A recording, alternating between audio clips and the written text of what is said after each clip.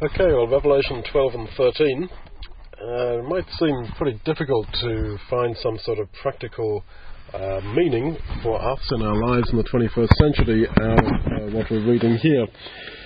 But not so, because the essence of what's going on there in Revelation is, in essence, going on in our lives today.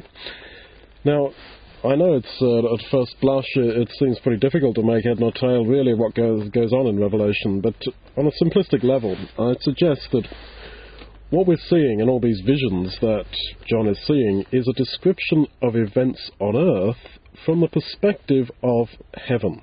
Occasionally in the Old Testament you get a glimpse of that in Zechariah and in Daniel, in Ezekiel 1, talking about the cherubim, that we're seeing what's going on earth reflected up in heaven. And all through Revelation, you're seeing that pretty well all the way through, that we're being given visions of how heaven is dealing with what's going on earth, that situations here on earth are reflected there in heaven.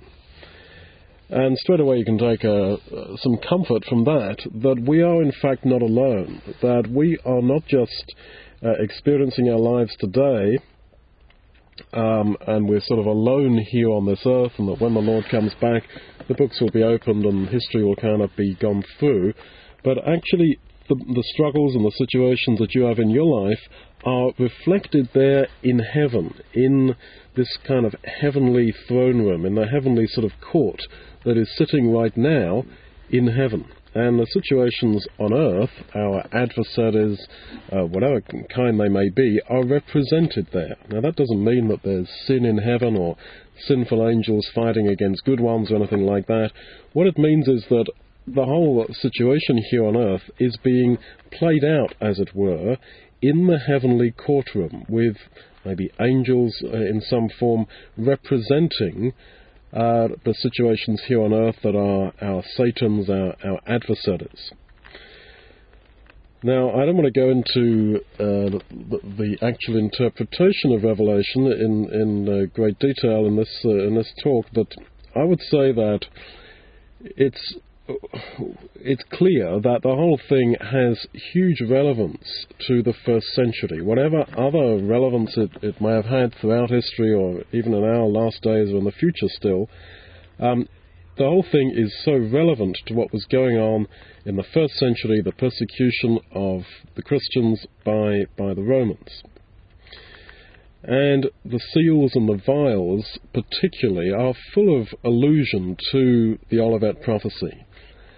And I would really see Revelation as an extension of what the Lord had prophesied in Matthew 24, Luke 21, Mark 13, which was talking about what was going to happen in AD 70, the destruction of the Jewish state, the temple, etc. And here in Revelation, I think we have all that sort of fleshed out in far greater detail. So we are reading here in Revelation 12 about a dragon, and this dragon is also called a serpent. And according to the Jewish Encyclopedia and the article there about the serpent, they make the point that the serpent would have been understood by Jews in the first century as a symbol of the wicked one of Rome. Now, Rome was the great reality of the first century world, and it was symbolized by a dragon. A dragon in itself was not a bad symbol. The Romans used dragons all over the place as symbols of themselves. But then this great and mighty dragon is spoken of here as a serpent. Now, that was not at all how the Romans wished to see themselves. Yes, a mighty, conquering, wonderful dragon, but not a nasty, sly serpent who is going to be set up as a symbol of the wickedness and sinfulness which is going to be destroyed by the true King of the universe, that is the Lord Jesus. And so the point has been made that the book of Revelation would have been forbidden literature. It would have been absolutely subversive when the Roman power read it and would have perceived that this is all mocking them, and not only mocking them, but making them out, their great wonderful empire, to be evil and the enemy of God and the enemy of Jesus. So that the document that we're reading in the book of Revelation, the Apocalypse, is actually a radical document. And, of course, it's no less radical, in a sense, for us today, because we live in a world which does not appear to be so physically, violently aggressive against us as the Roman Empire was against the Christians in the first century. But all the same, the degree of tension between the believer and the world is no less today. That actually all around us there is this same reality of this world, no matter how you want to interpret that: materialism, love of money, love of pleasure, hedonism, self-centeredness, whatever, is absolutely insidious all over the place. Now, Roman coins depict the goddess Roma, the goddess of Rome, as queen of the gods and mother of the world's saviour, that is, Caesar. And yet, John speaks in Revelation 18, verse 7, about the prostitute who claims to be the queen of the earth. Now, straight away, the first century readers would have perceived that this is talking about this great goddess Roma, that she's actually not queen of the gods, she's a prostitute. And you've got that again here in Revelation 12, where it's not the emperor of Rome who slays the dragon, and then the conquered dragon becomes a symbol of Rome. It is the victory of the Lord Jesus on the cross that slays the dragon, which is the persecutor of God's people, that is, in the first century context, the Roman Empire. And the whole thing is so radical, I can't think of a better word. It is just a radical subversion of the whole world view that people had in the first century. And so for us, if we are truly committed to the Lord, if we are truly His people, there is this colossal difference between us and this world. That this is a world that is not only passive in the sense that it's not going anywhere, it's going somewhere. Everyone in that sense is on a journey, and this world is rushing headlong to destruction. And it's being set up here in the most, very radical kind of language. I'm sorry to keep using that word, but that's what it is, that this whole system, the whole system they had there in the first century, was actively anti-God, against the Lord Jesus, and in that sense against his people. So when this dragon is thrown down, there is this rejoicing that the accuser of our brethren has been destroyed. Now, this is a legal term, and it's pretty clear that the Christians of the first century were being accused, falsely accused, as in by the devil, the false accuser, in court. And it was the Romans who ran the legal system. And yet this happens up in heaven, according to what we've read here in Revelation 12. So what was going on earth was reflected in the court of heaven.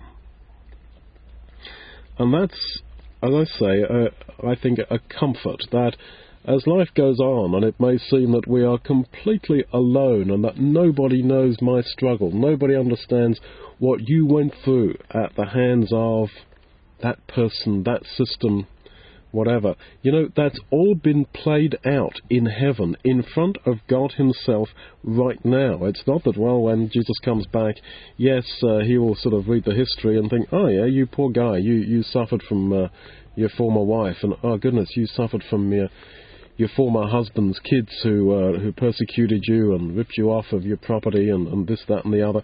All that is played out in the court of heaven right now. And in that sense, we are not alone. Okay, let's go on then to Revelation 12, verse 11.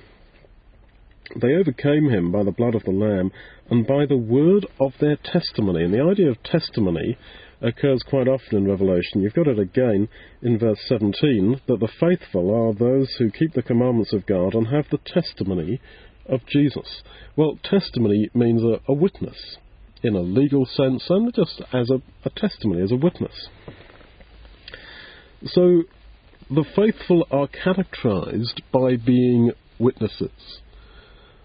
Now, I don't want to say it's, you've got to preach, because we tend to think that preach means to go to foreign lands or another country or whatever and start doing dramatic things. And that's, of course, not what it's about at all. Witnessing is in our lives. The point is that we cannot be some sort of passive. We can't. There can't be a situation whereby there is no difference between us and this world.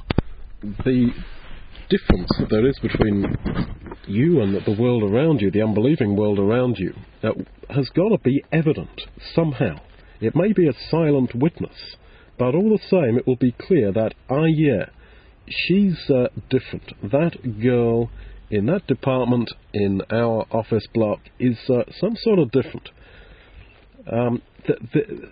Our witness in verse 11 is actually by which means we overcome all that is against us.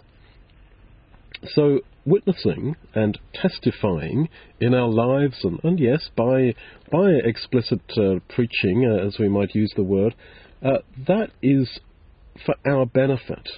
When you think about it, I mean, God could call people to himself by any means he liked, but he has chosen to use our testimony, our witness, and that is partly for our own benefit. I think that we become aware of what we really believe only when we actually have to tell that to somebody else. We become aware, I think, of who we are by talking about our faith and our hope and our loyalty to the Lord Jesus to other people.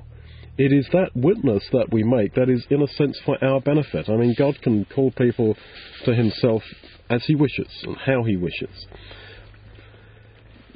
So then,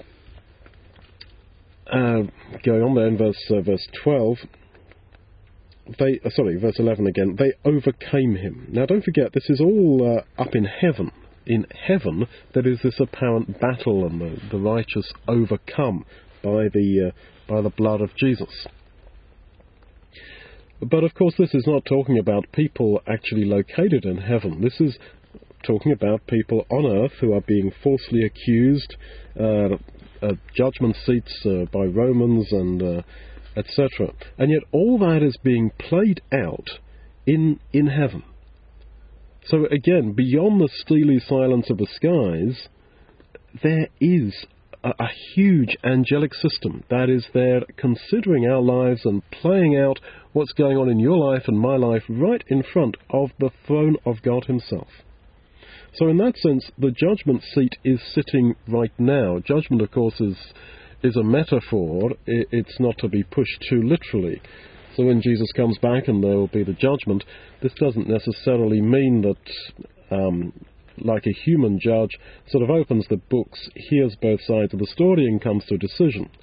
I mean, God knows all the facts. The point of judgment is not to gather facts, because he knows them all. And he is the judge, he is enthroned as judge right now.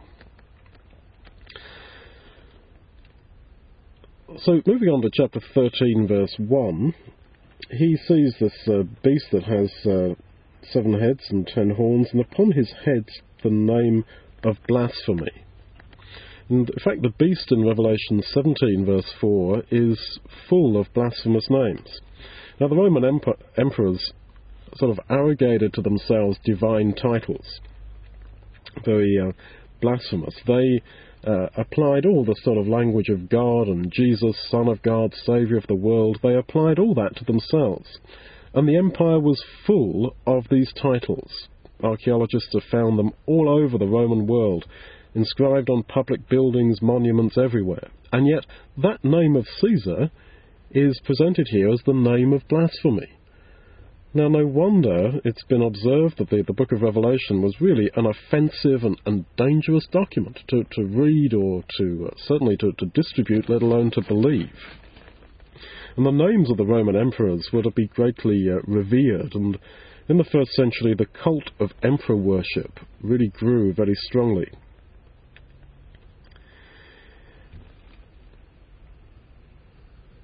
And they say in verse 4, the people on earth, that is the unbelievers who worship the dragon, they say, but who is able to make war with the beast? Who's like unto the beast? He's invincible. You can't possibly fight against him. He's absolutely huge. There is no one who is able to make war with him. That's verse 4. But Revelation 13 is, in its turn, fleshing out what we've read in chapter 12. And in chapter 12 we read that there was this war in heaven between the dragon and his beasts. The beasts are kind of his supporters, as Peter Watkins put it many years ago, a kind of a publicity agent for the dragon. So anyway, the dragon and his supporters, that is these beasts that we start reading about and later on in chapter 12 and in chapter 13, they've had a war with Jesus, with Michael and his angels who fought against the dragon. So there was a war, and that war was won by Jesus. And the dragon loses his power, and he's thrown out of heaven, that is, he loses his power. And here in chapter 13, that is expanded upon. It's like we see the summary of what happened. There was a battle and between Jesus, a war between Jesus and the dragon, and Jesus won. But now we get more detail about that, and we read in chapter 13, verse 4, as I say, that the supporters of the dragon say, well, no one's able to even make war with him. But for those who believed the heavenly perspective, they would have thought, well, that's ridiculous. Of course you can make war with the dragon. Jesus made war with the dragon, and in heaven the victory had been given to Jesus. And the whole power of Jesus is so colossal. He is king of all the emperors of the world, that the idea of a war against Jesus is kind of almost laughable. Who's going to win? Well, of course Jesus is going to win. He is the king of the cosmos. And there's some little Roman dragon who wants to fight against him, make war with him. Well, of course, Jesus is going to win. And yet, on earth, people thought, wow, who can possibly make war with the beast? You can't. He's so powerful. And so we who maybe are not persecuted, we who maybe are not stood up in Roman courtrooms, we have our battles. And it may seem that the power of the flesh, the power of this world, is simply so great that who can make war with them? Who can make war with your demons? I have this so often talking with alcoholics. I can't do it. It's too big for me. You see. People who spend their whole lives simmering just beneath the explosion point of anger and hurt over something or other that's happened because some system persecuted them. It could have been communism in this part of the world, or Soviet communism. It could be a persecution by your in-laws. It could be the neighbours from hell who live next door, whatever. And it seems it's impossible. Who can make war with such a system? And yet, once we perceive the heavenly perspective, that all that has been played out up in heaven, and all things laughable, we have to win, with God and Jesus on our side. So, it seems so impossible? Yes, humanly speaking, if we only have an earthly perspective. Like for the people in the first century, they must have looked at the power of Rome and thought, well, who can fight against this? No, you can't beat them, so you better join them. But for those who believed the radical things that we've read here, the battle had been won. And further in verse 8, chapter 13, verse 8, okay, all that dwell on earth worship him, whose names are not written in the book of life of the Lamb who was slain from the foundation of the world. So we have the idea of predestination, foreknowledge from the beginning, introduced. And it's introduced not as a sort of an intellectual kind of problem for us to unravel, what do you make of predestination, what do you make of foreknowledge and all that. It's introduced as a comfort. The comfort is that victory was ultimately assured for every one of us from the foundation of the world. On a personal level, each name was written in that book of life of the Lamb from the foundation of the world. So, on account of the death of Jesus, the Lamb, our salvation was assured. But it's those whose names are not written in that book who are going to worship and support the dragon, who think, no, you can't beat him, so you better join him. And so the idea that we have been predestined is a comfort. It's a sign of God's love. Now, when Paul starts talking in Romans about predestination and foreknowledge and all that, it's not that he's writing a letter and then he turns a leaf and thinks, okay, now I'll start talking about predestination, why not? No, it's all in a context, and he's protesting God's eternal love for Israel when he starts talking about predestination. And he's protesting or encouraging us to believe in the reality of salvation by grace. That we're saved by grace. You want evidence of that? Predestination. What's that if it's not grace? The gift of God quite apart from our works. And so he introduces that idea here. In Revelation, or John introduces the idea under inspiration here in Revelation 13. But this is a comfort to us, that we were foreknown from the foundation of the world, and everything in us fights and kicks and struggles against that, and we say, no, how could that be? It's not fair that I was known but the fellow next to me wasn't. Okay, this is the whole point of it, that there is no smart answer, like, give me an article to read, give me a link on the internet that explains it, can you? No, there isn't. That's the whole point of it. That this is a senseless grace, a senseless kindness, that we were chosen. So then this beast has an image made to it in verse 13, and it's the Greek word icon. And again, this would have been seen as a definite reference to how the Roman emperors, after they died, were divinized. They were made divine. They were turned into little gods and icons made of them. And when Christianity went wrong, they started to take all these old Roman ideas into it, and that's why to this day in Russian Orthodoxy and all the Orthodox churches, there is this huge emphasis on icons. So they made an image to the beast, and my point simply in this context is that this would have been understood as direct reference to the Roman Empire and the cult of Caesar worship. Verse 13, he has a wound by a sword, and yet he sort of lives again. Sorry, that's the wrong reference there. Verse 12, he has a deadly wound which is healed, and I wonder if that's talking about the mortal wound that Nero inflicted upon himself at AD 68. Yet he was perceived to have resurrected in Domitian. Now, all this is, as I say, reference to what happened in the first century, particularly in the lead-up to AD 70. And then there's this difficult passage at the end of Revelation 13 about 666, and you can't buy or sell. Well, there was a time in Nero's reign when he forbade Christians to use imperial coins because they had images of Caesar as Lord on them. And he said, if you don't accept me as your Lord, and if you believe Jesus is the only Lord and Saviour, well, you can't use my coins, so you can't buy or sell. And incidentally, when you read sometimes in the New Testament of Jesus, our only Lord and Saviour, you might think that's a sort of literary kind of flourish. Jesus, our Lord and only Saviour. But actually, those little words were steeped in really radical meaning, because Caesar was Lord and Saviour. No, Jesus is our Lord and only Saviour. Only He is Lord and Saviour.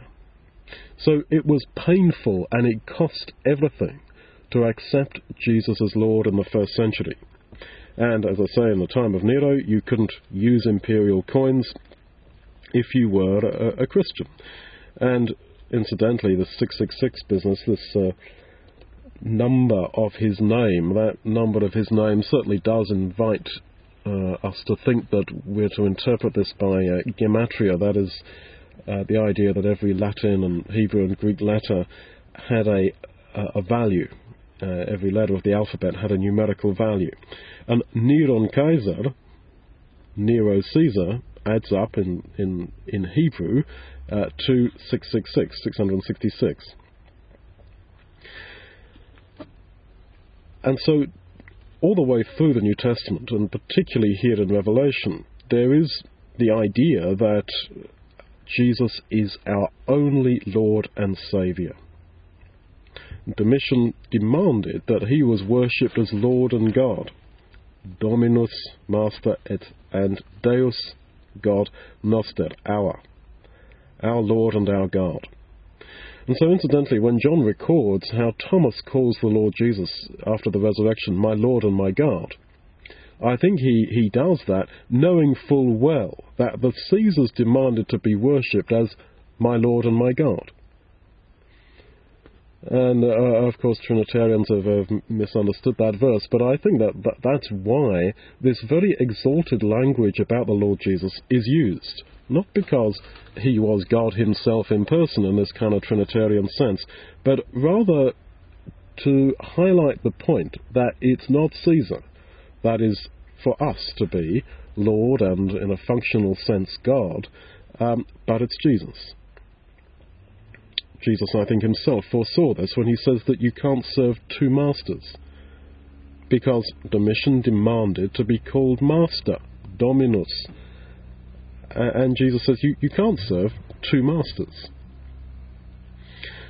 And so to be a true Christian, to really accept Jesus as Lord with all that implies, this was really tantamount to being a kind of part of a criminal conspiracy, a group that was trying to overthrow the government. And yet we, in our day, are also asked to confess Jesus as Lord. And I don't think it can be any less painless for us. Of course, in terms of language, in terms of just those words, just as words, you can say that, I believe Jesus is Lord, and nobody would bat an eyelid or might think you're crazy, but no one would bat an eyelid if I say, I believe Jesus is my Lord. But the implications of that are as radical for us as they were in the first century if we are to do this properly. If really, in all sober reality, he is Lord and only Saviour and only Master of my life. Not money, not my pension plan, not my savings, not my career, not my desire for financial security, not my possessions, not my car, or whatever it might be, not my coveted relationship with somebody that's the answer to everything. No.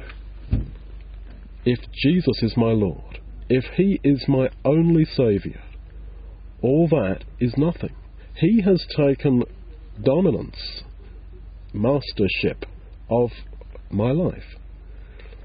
And so, when we think of the fact that he died for me, this has huge implications, because Peter and Paul bring it out very clearly that because he died as he did, and because he was resurrected and ascended to heaven, he was exalted. And we must accept that exaltation and give him that exaltation. So from where then did people find the motivation to treat him as Lord and Master? Because of their recognition of what he had achieved in his death, in his life, in his death, his resurrection, and the name that he has been given that is above every name, above the name of Caesar, above the name of your career, above the name of all your human ambitions in this petty little life that we have to live, in one sense. He is above all that, because he has been given that name that is above every name. And so it's not painless to be a follower of the Lord Jesus, and it's not painless to recognize that he really is, in all sober reality, my Lord and my only Saviour. Thank you.